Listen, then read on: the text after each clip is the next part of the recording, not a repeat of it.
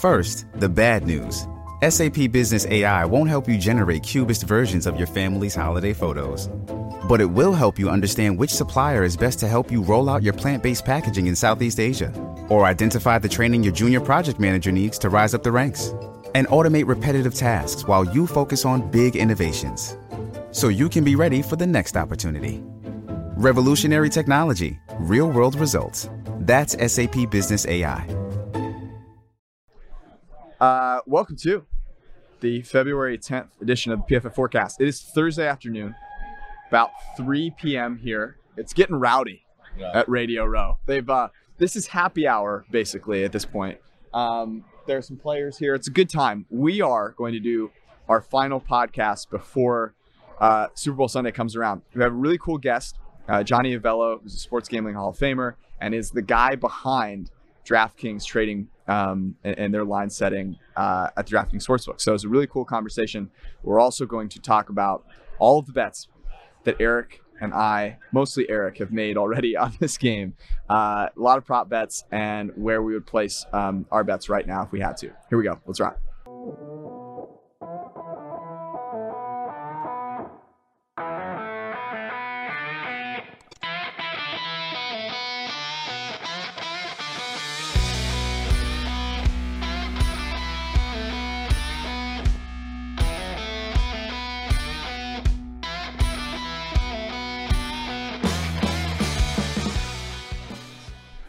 Okay, what's the count right now?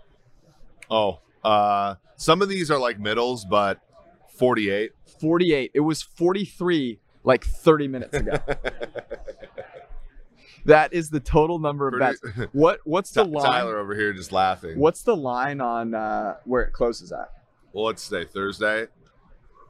59.5 probably, don't you think? I'll take the over. They keep adding more. Like there's one that I just got today that I feel really good about. And it was one where I like sort of picked it off. There's around the market, like Mixon is basically, minus 110. It's a little bit like it's juicier, maybe like minus 105 to even money to have more rushing yards than Cam Akers. But I was able to find him plus 6.5 yards against Cam Akers at like minus 120. So I was like, I took that. I think Mixon's going to have more. Mm-hmm. But like even just like the price discrepancies things, like where you see one somewhere that you think is maybe a better book, and then you have an offshore book that offers a better number. Like that's kind of what I've been trying to do this entire week. And there's some opportunity there. Let's do a top 5 right now prop bets. If you had to of the 51, as it probably has grown already in this podcast. We've talked about the Cam Akers unders. That line has moved around a little bit, right? Yeah, I think it's gone back down after an initial, because it reopened with the Superbook at 68.5, which is, above where I had gotten it. And you saw it move up in a lot of different places. But I believe you've seen it move down as of recently. If you look now, it's 64.5 on DraftKings now. It opened there at 62.5. Most of what I have is at 65.5. So yeah, I mean, that was an interesting one. You're getting Michelle 16.5 there. That's like sort of the complimentary piece. Michelle, the over is minus 125 there, which I think speaks to a little bit of what the narratives are going to be in that game with the complimentary back. Yeah, there are a couple that I like, not going in any particular order here, but I'll start with Tyler Higbee. Are you able to find this in some place? Because there's question around whether he's going to play, but if you can find it, under 5.5 receptions. Yeah. This has been, so if he's going to play, then you'll probably be able to get this, and I would just keep a note of it. We've seen Kendall Blanton play incredibly well. It's kind of been a revelation. And Higbee, if he's going to try and grit it out, I think you're going to see it more like 3.5 by the time. You think so? Yeah, by the time if he plays, I think he and the tight end for the Bengals, CJ Uzomah, I think you're going to see them more. CJ can really walk in the 3.5 range. It's really interesting. Both tight ends in this game are important players, and both are extremely hampered. Here's another one that I like. And I put on the top of my list. I was talking to Kevin Clark about this in the media break room. I like Joe Burrow over 24.5 completions. I know that that's a number that's been bigger maybe than the narratives are suggesting, but I think that there's a real belief that a lot of Joe Mixon runs in this game are going to be replaced by Joe Mixon passes. Mm-hmm. And the linebacker level for the Rams, passing allows you in some ways to bypass the line of scrimmage where the Rams are amazing to the linebacker level where the Bengals have an advantage. And I think that that's maybe what they're thinking about doing, eschewing the early down runs that both teams are bad at. Both teams have kind of the same exact, offensive scheme, basically. Not really, but, similar kind of tendencies and stuff. Yeah. And so not, Burrow over completions, Burrow over attempts is a good look in the sense of there's a number of different outs. Like, that's what you want to do when you're betting these props, in that, like, instead of betting Bengals plus 4.5 or instead of betting over, you want to have props that don't necessarily need either one of those outcomes to happen to be true. The Bengals, if they have a winning approach, Burrow is probably going to be very efficient completing the ball. If the Bengals have a hard time doing anything and get behind, he's going to have to complete balls, So really the only out is sort of like a game where the Rams really control the ball and turn the ball over, and Cincinnati wins as a result of mistakes by the Rams. And I don't think that that's that big of an area of the space. Yeah. One that's kind of correlated with that is one of the bigger mismatches in this game. It's not the Donald interior line mismatch that we've talked about ad nauseum, but this is the other cornerback for the Rams. And T. Higgins has the 9th highest PFF grade. Darius Williams ranks 79th out of 120 cornerbacks in PFF grade. Jalen Ramsey, the highest graded corner. You've got to figure they're going to try and put him on Jamar Chase as much as humanly possible. And so T. Higgins, whether it's over 5.5 receptions, I think is probably my favorite one. He's had 7 and then 6 in his last 2 games, and it's been a real, like, you can tell Joe Burrow has confidence in him. And that's definitely one of my favorites. That plays into one of my favorites as well, which is an alt. And you have to be careful about this. Like, you either have to go somewhere like offshore, or you have to use sort of a parlay builder or something within like FanDuel or DraftKings.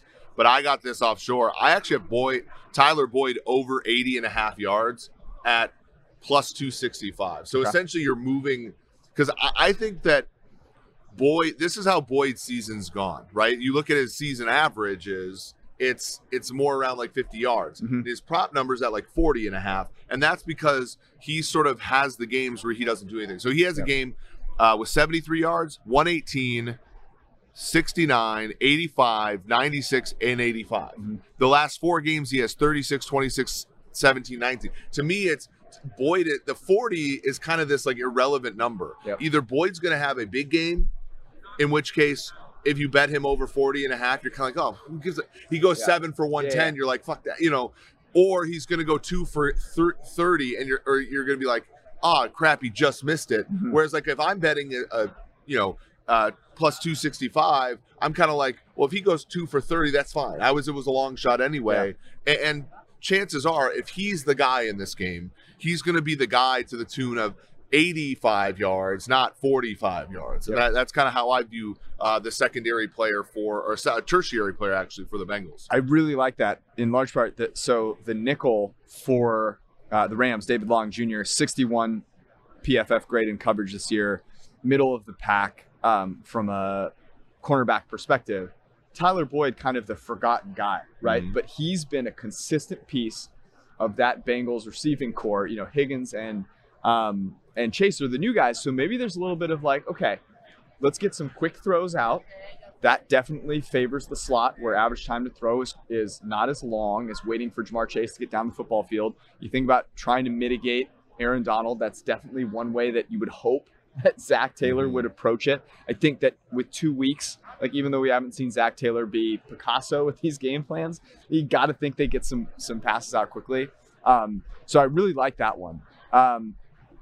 From a rushing prop perspective, I'm curious if you were at all interested in something like Sony Michel, because when I watch Cam Akers and Sony Michel, even though he didn't recover from a torn Achilles, is the better looking running back on the football field. So if you can get him, what I see here is over 26.5 combined rushing and receiving yards at -110. I love that. Yeah. And it's not even, I think this is where you get an edge. I don't even think he's the better looking back. I actually think Cam Akers looks explosive. It just doesn't work, right? Like he, for whatever reason, is like. I defer to you on explosivity. Yeah. It's true about every running back that's literally ever come back from an Achilles, right? Like Akers has come back quicker, but not effective. And Michel is, Sony Michel, this is his second Super Bowl game. He scored the sort of go-ahead touchdown in his previous Super Bowl, right? Mm-hmm. When you look at him this year, he's just been flat out more effective than Cam Akers. This season he averaged a little bit over 4 yards a carry. He had the 845 yards. I know, they traded we talk about them going all in. They traded a 4th round pick for him. Mm-hmm. Maybe he ends up being the back in this game, and you really like that. The market has played just a tip with that idea sort of all week. I don't know. I mean, you could be really disappointed. It could be one of those things again where if you think about a rushing prop for him, maybe put it at 45. Let me look at a book and see what that ends up looking like. You could get because again, this is either or. Like, right. I don't think Michel is like, how many carries do you think Michel needs to get to his 16.5? 26.5 combined. Maybe 5.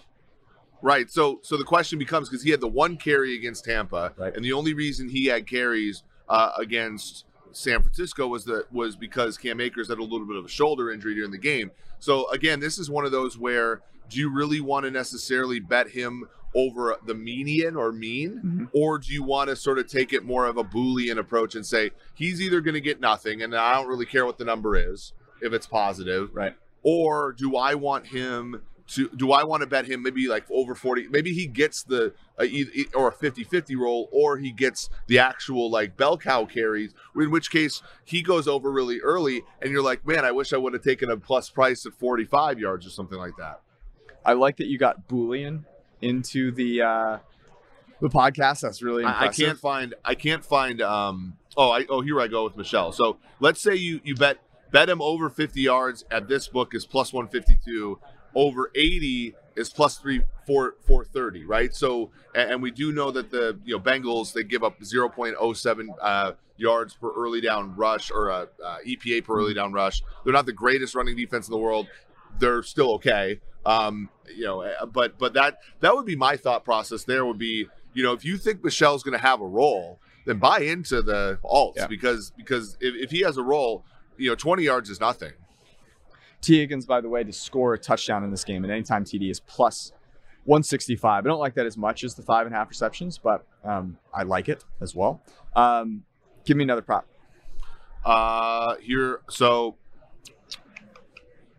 This is 2 more. Okay, 2 more. Okay, here's one I like. I like Los Angeles over 3.5 punts. That's plus 125. Okay. The Bengals are a favorite to go over 3.5 punts. The Rams are not, but the Rams don't go for 4th downs. Mm-hmm. They don't, they're generally speaking not very woke. And the Bengals are a defense that kind of has played pretty well of late. Mm-hmm. And Stafford, this is kind of in correlation. I'll give these as correlated plays, but the Rams over 3.5 punts, Stafford no interceptions. You can get a pretty good price. Most places it's plus 110. I got it at FanDuel at plus 128. So plus 128 is obviously the best number you can get there, I think. So those are correlated, right? Because if Stafford throws picks, they're not going to, they're not going to punt. They only punted once against the Niners because of turnovers and missed field goals and stuff like that. But prior to that game, they had been punting more. If they get out ahead too, this is another situation where, if you remember, the Tampa Bay Kansas City game last year, where the Kansas City Chiefs got killed by the Bucs, when the game is like no longer in, if you're betting like Los Angeles -4 or something, or you're trying to hedge against Cincinnati, if this game gets out of hand really quickly, then LA could be like 3 plays and punt, much like they were in the Tampa Bay game.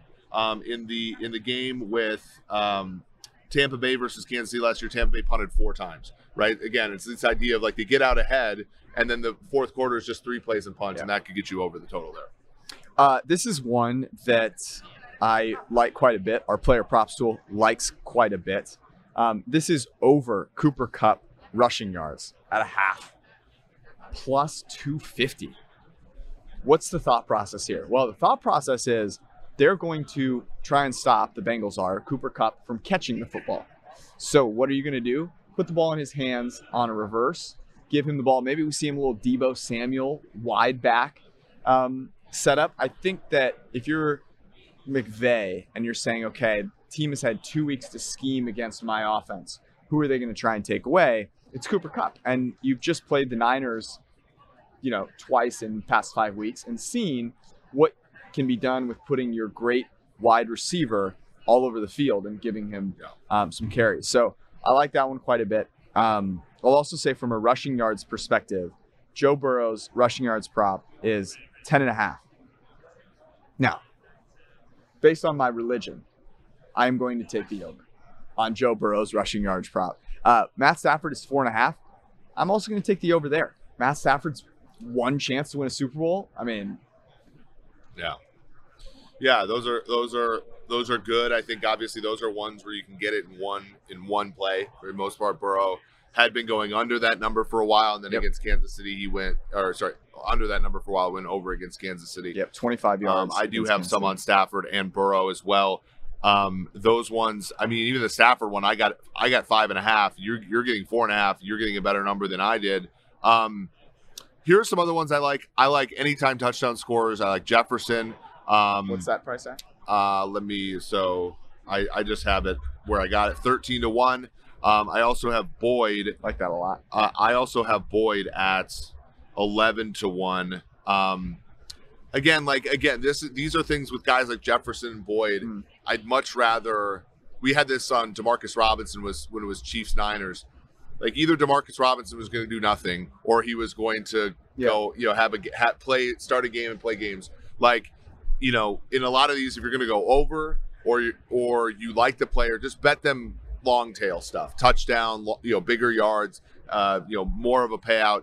If not, like bet them. Like honestly, for some of these players, find an alt line for no catches or something like that. If you think Boyd's going to get, you don't think this is a Tyler Boyd game, like put your money, like make it 1 for 7 is the only way you win. But then you'll get paid out substantially if it doesn't. Here's my last one, or my these two are also correlated, and so I'm going to put them together.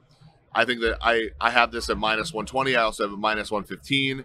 I have it -111, and I have the other one at -111. The Rams to take the first time out of the game is my heroine.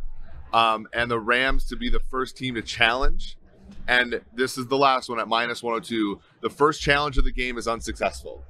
I am buying in on Sean McVay being somewhat like, and again, look, we've been Rams haters the whole year, all this kind of stuff. And I will fully acknowledge the Rams have made it, right? They've made it.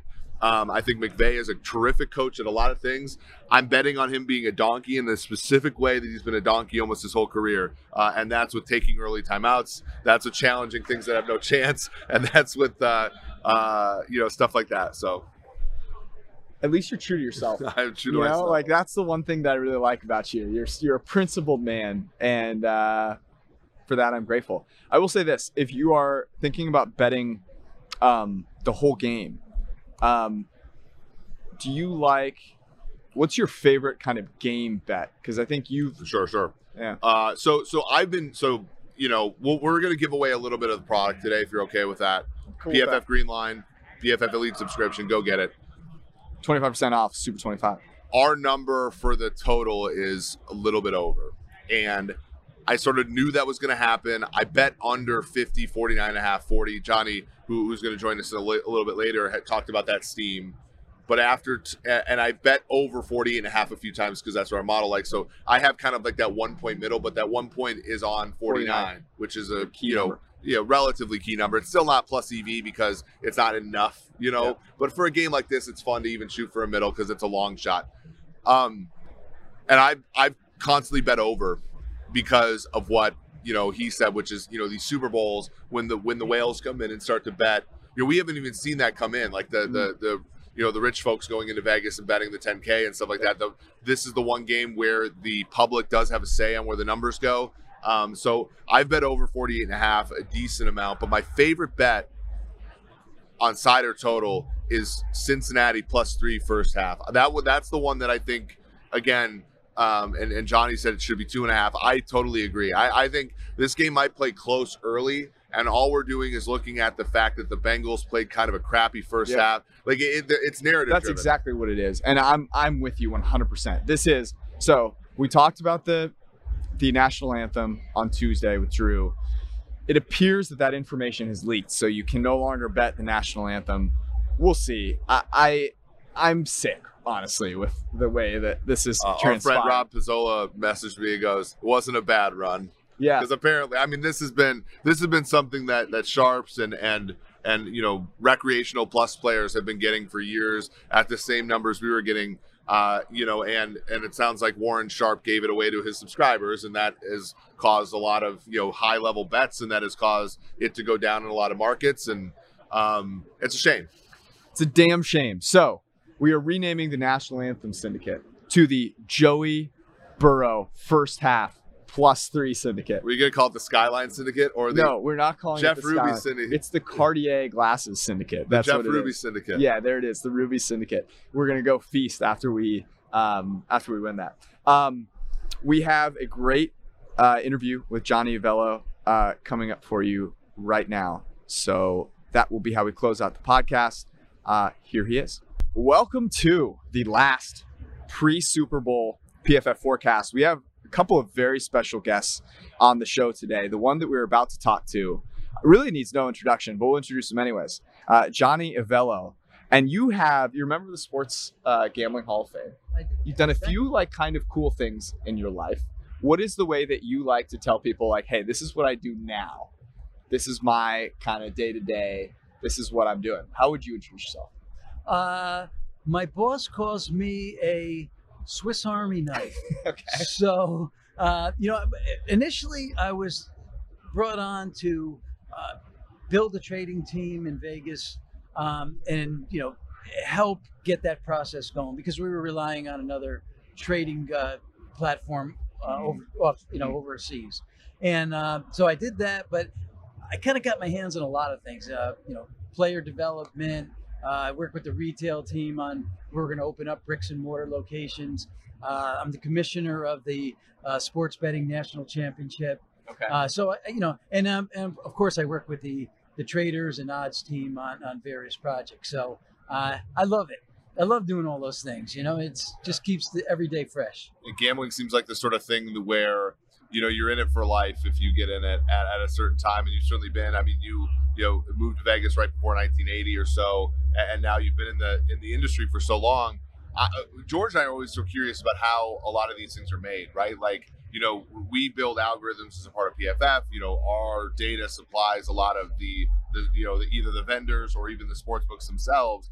But I think the average bettor would be pretty interested in sort of knowing how a line is made, right? And then even within a game, live stuff, how does that end up happening? And it's extremely nuanced and complicated. I'd be interested to see sort of your summary of that process.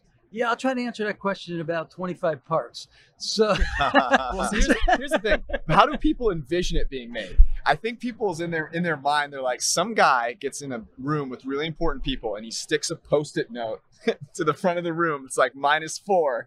And then people talk him off of that or onto that or, and that's how they align at the line. That's my guess as to how people think it's made. I've actually done it that way before on sports that I'm not too familiar with. So yeah, I've done the old dart trick. To go back to the initial part you said about the gambling getting in your blood, It's so true. I mean, when I moved to Vegas in '79, I could deal all the games. I could deal dice, roulette, craps, and so I actually did that for my first 5 years until I moved over to race and sports. Now, once I moved over to race and sports and got into odds making, it was all done by hand.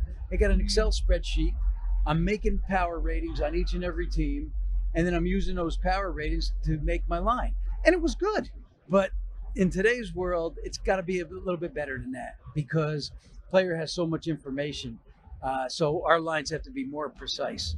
So yes, we still do some of that kind of work to get something initially. Like if you said, Johnny, what's the odds on these two teams? I'd throw something out and be close. But we use data for algorithms to come up and spit out a lot of things we do, because it's so much more than just a line on a game. It's about alternative lines. Yeah. It's about all those prop bets. Now who would have time to actually do all those things?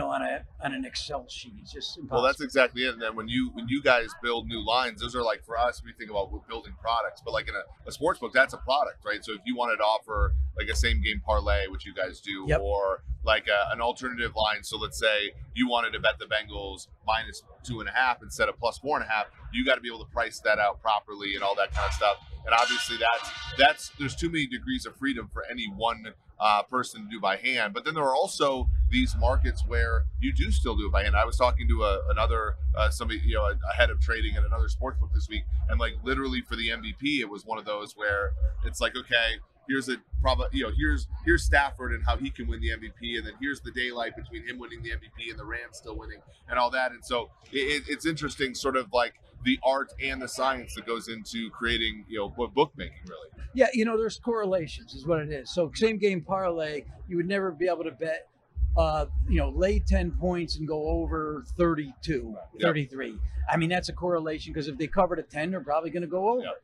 So what we've done with same game parlays, we've made it so we've built in the odds to let you bet that, but you won't get the same value would have gotten. You can't get three things that are so correlated that it's like, this is a gimme if one hits, right? And that's the interesting thing too, is like, how do you, because the average bettor, so we talk to a lot of like average bettors, right? Because they buy, our product and want to learn, like, how do they think about betting? And one of the interesting things is how confused they often are with just about everything. The average bettor can't tell me what -180 means. Can't tell, he really has no concept of whether, what that price means about the break-even odds or anything like that.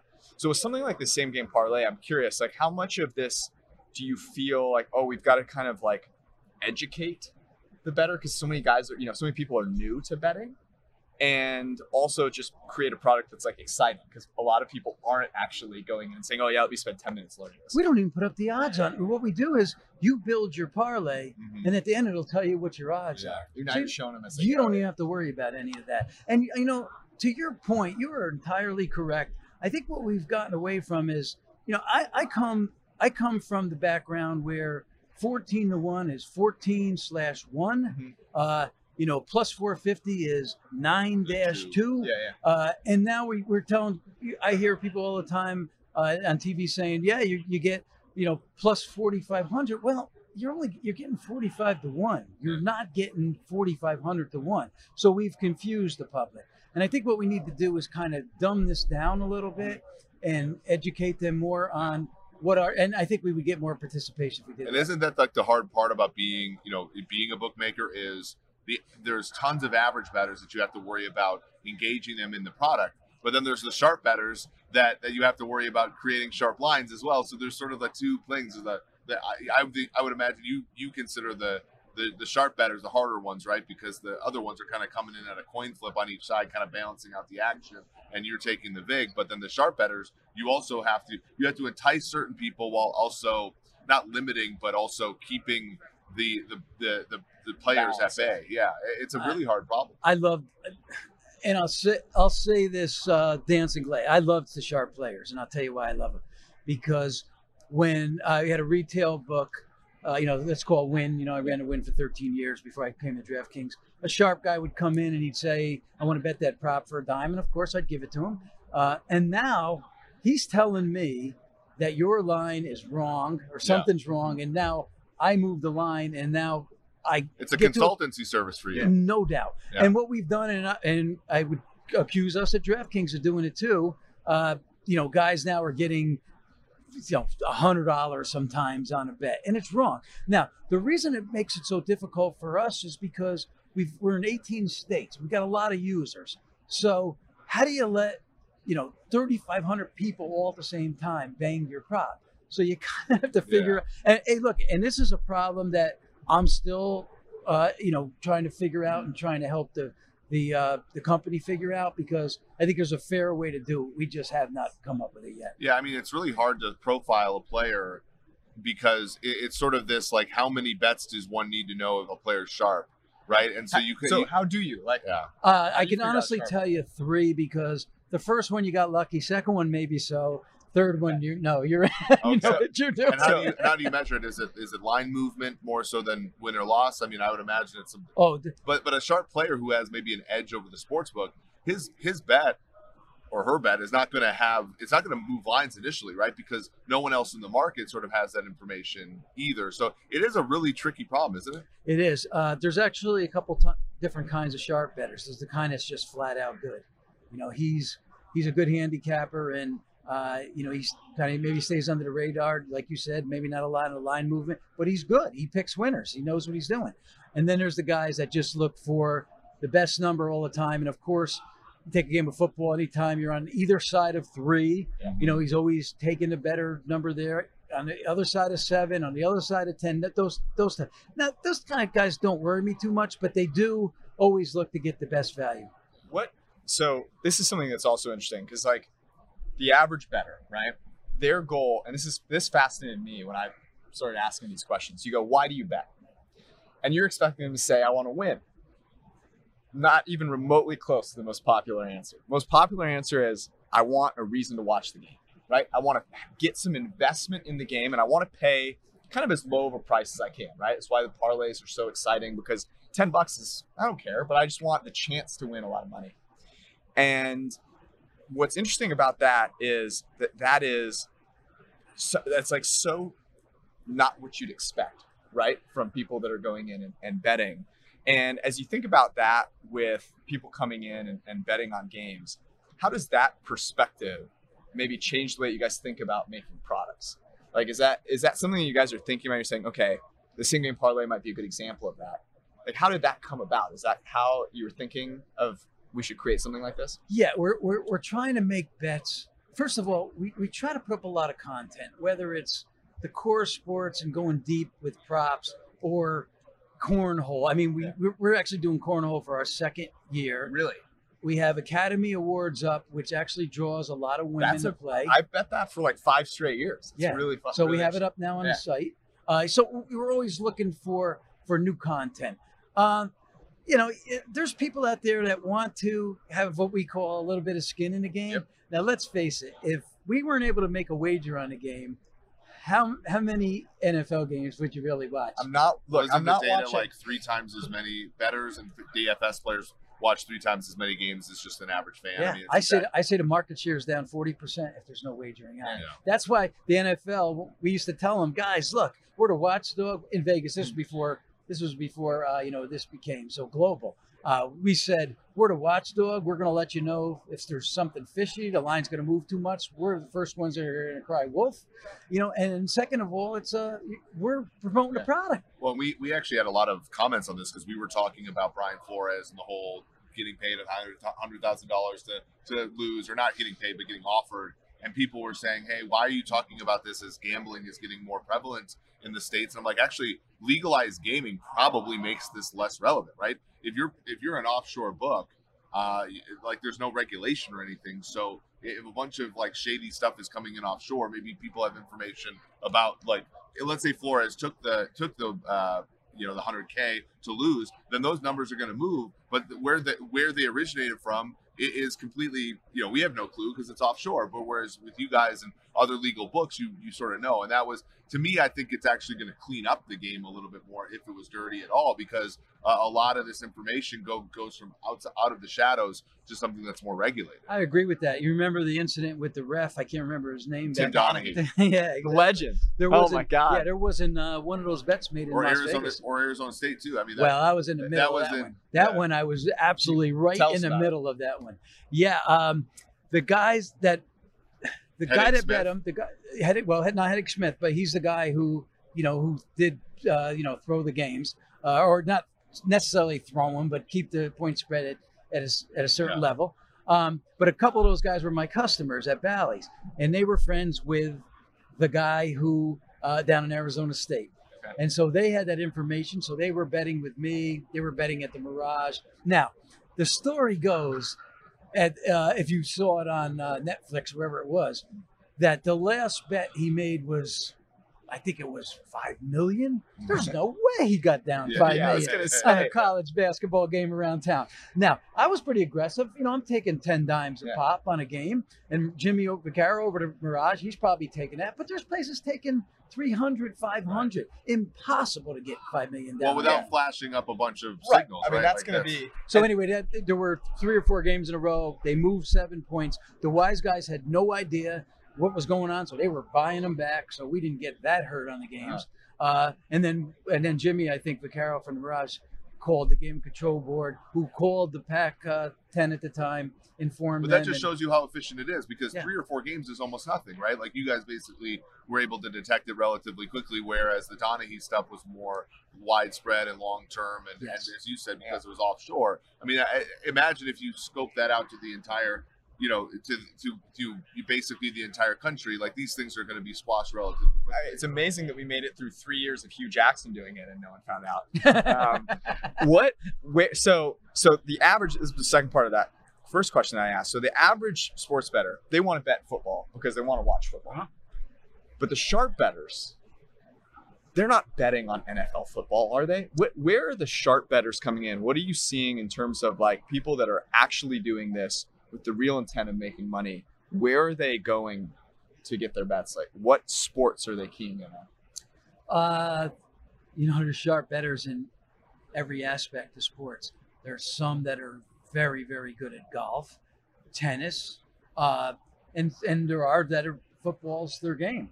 What they do is, first of all, they're good handicappers, but there's the arbitrage guys too. Now, what the arbitrage guys do is try to put themselves in a position of a bookmaker.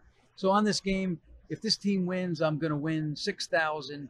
But if they lose, I'm going to lose, 5,200. They put themselves in a spot where they're going to win more than they're going to lose. So that's what the arbitrage does for them. But there's some guys out there that are just flat out good. They just are. And when those guys bet, I don't care. See, people say, what moves the line? What moves the line is a sharp play. I've had guys bet $1 million on a game and not move the line, and I've had guys bet 500 and move a full point. So. Enough about Mattress Mac. Yeah, I was gonna say, right? It depends where that money is coming from. Let's talk briefly about the Super Bowl here and this line, which open 4 has been 4.5. As of right now, it's 4. Not sure at this it very depends moment. upon the What have you seen throughout the past couple of weeks with respect to this matchup from a sharp money perspective? Geez, not much. Really? The total, a little when we first opened, 49.5 was driven down to 48.5, and we're still sitting there. But the line 4.5, we bounced back and forth a few times between 4.5 and 4, which is very unusual because the Super Bowl usually the open number might be a little off and it will get to a spot and then hang there. But this one was spot on as far as the two-way action. Now, two-way action, we're getting it, but we're heavy on the Bengals side, and we are heavy on the Bengals money line. The total's going to be bet over. There's no question about it because nobody wants betting under. Of course, they want to root for over, and that will be in every parlay and same-game parlays and anything that's tied up in a parlay. Yeah, very strange line in that, like, this is the most the favorite's been favored by in almost a decade, right? 4.5. I mean, I think we had New England, Philadelphia was also 4.5. The great Nick Foles. A few other, and then 48.5 is the lowest the total's been since that game, right? And all the games have gone under basically since that game. So it's kind of, there's interesting trends going on here, but I think you're right. I mean, you don't think the total will move much, even though it'll get bet a ton over because of all the I think it's going to jump. I think it's going to jump up at least a tick to 49. Okay. Game day could go to 49.5. Okay. And there's a lot of little shops that move pretty aggressively. They want to kind of get off it a little. So you could maybe find a Ram money line in Vegas. I bet you could shop around and find a Ram money line at -160 the day of, or find a total at, if you wanted to bet under, you might find a total at 50.5 or, wherever they've gotten hit. So, and to answer your question before, the sharp guys are always shopping for the best number, regardless of who has it. You know, if I have it, they're going to bet with me, or if some small mom and pop shop has it, they're going to bet with them. Right, and that's why the bet percentages and all that kind of stuff are a little bit misleading, because it's not necessarily who bet whom, it's at what number, right? And that's extremely important in a game like this. Yeah, that's another interesting thing that is really powerful with bettors, is they are very keen on, oh, show me the splits.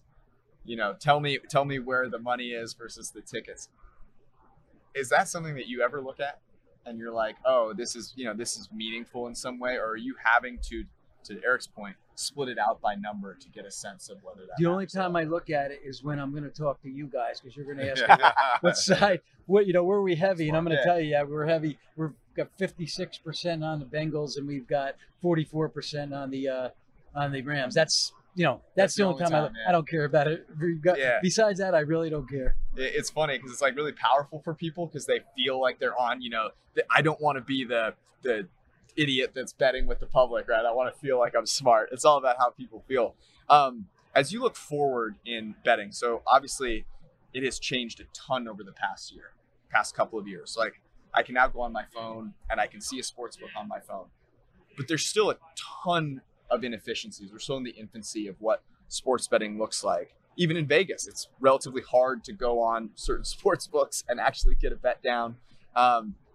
What's something that you think is coming soon that maybe we're not aware of yet, but that will be a part of our kind of daily betting lives in the near future? We're always trying to reinvent ourselves at DraftKings. We're trying to come up with new things. Now, that app we have, if you guys have a DraftKings app, it's a great app. It is efficient and it's easy to navigate around. There's a lot of content on it. It's easy to make your bet. The one thing I'm probably most proud of the DraftKings app is every time we go into a new state, New York recently and Louisiana, we flip the switch that day and we're off and running, and we have no issues. That's very different than a lot of other books where they make you sign up for in individual state and all that. You're right. It is the most slick app as far as going from state to state and all that. And we developed it. We didn't rely on anybody else. Right. That's why I think it worked. I mean, DraftKings, when you come right down to it, is really a tech company. Yep. Okay. Aren't we all at this point, right? It's exactly. A tech company with sports, DFS, and casino, but operators. But we've had some great minds there develop that app, and I love it. I think it's tremendous. Yeah, it's going to be really interesting. I think one of the areas that I've been interested about, and it's been weird with COVID because we haven't had social gatherings, but betting is such a social thing. And how does betting become more of a part of social gatherings? You go to Vegas, you go to Circa, for example, and you can be in a pool watching the game, you see the lines, and yet even there, to place a bet, I gotta go walk down to a kiosk and withdraw from an ATM and get a bet down. And thinking about how those experiences, whether I'm in a bar, whether I'm in a stadium, can become so much easier for people to bet. I think that'll open up, who's betting, the way that they're enjoying the game. That to me is the area that I feel like can be. And I love it, and I'm glad you're thinking it that way, and I'm thinking that way too. What I want to do is contests are really popular. People love contests.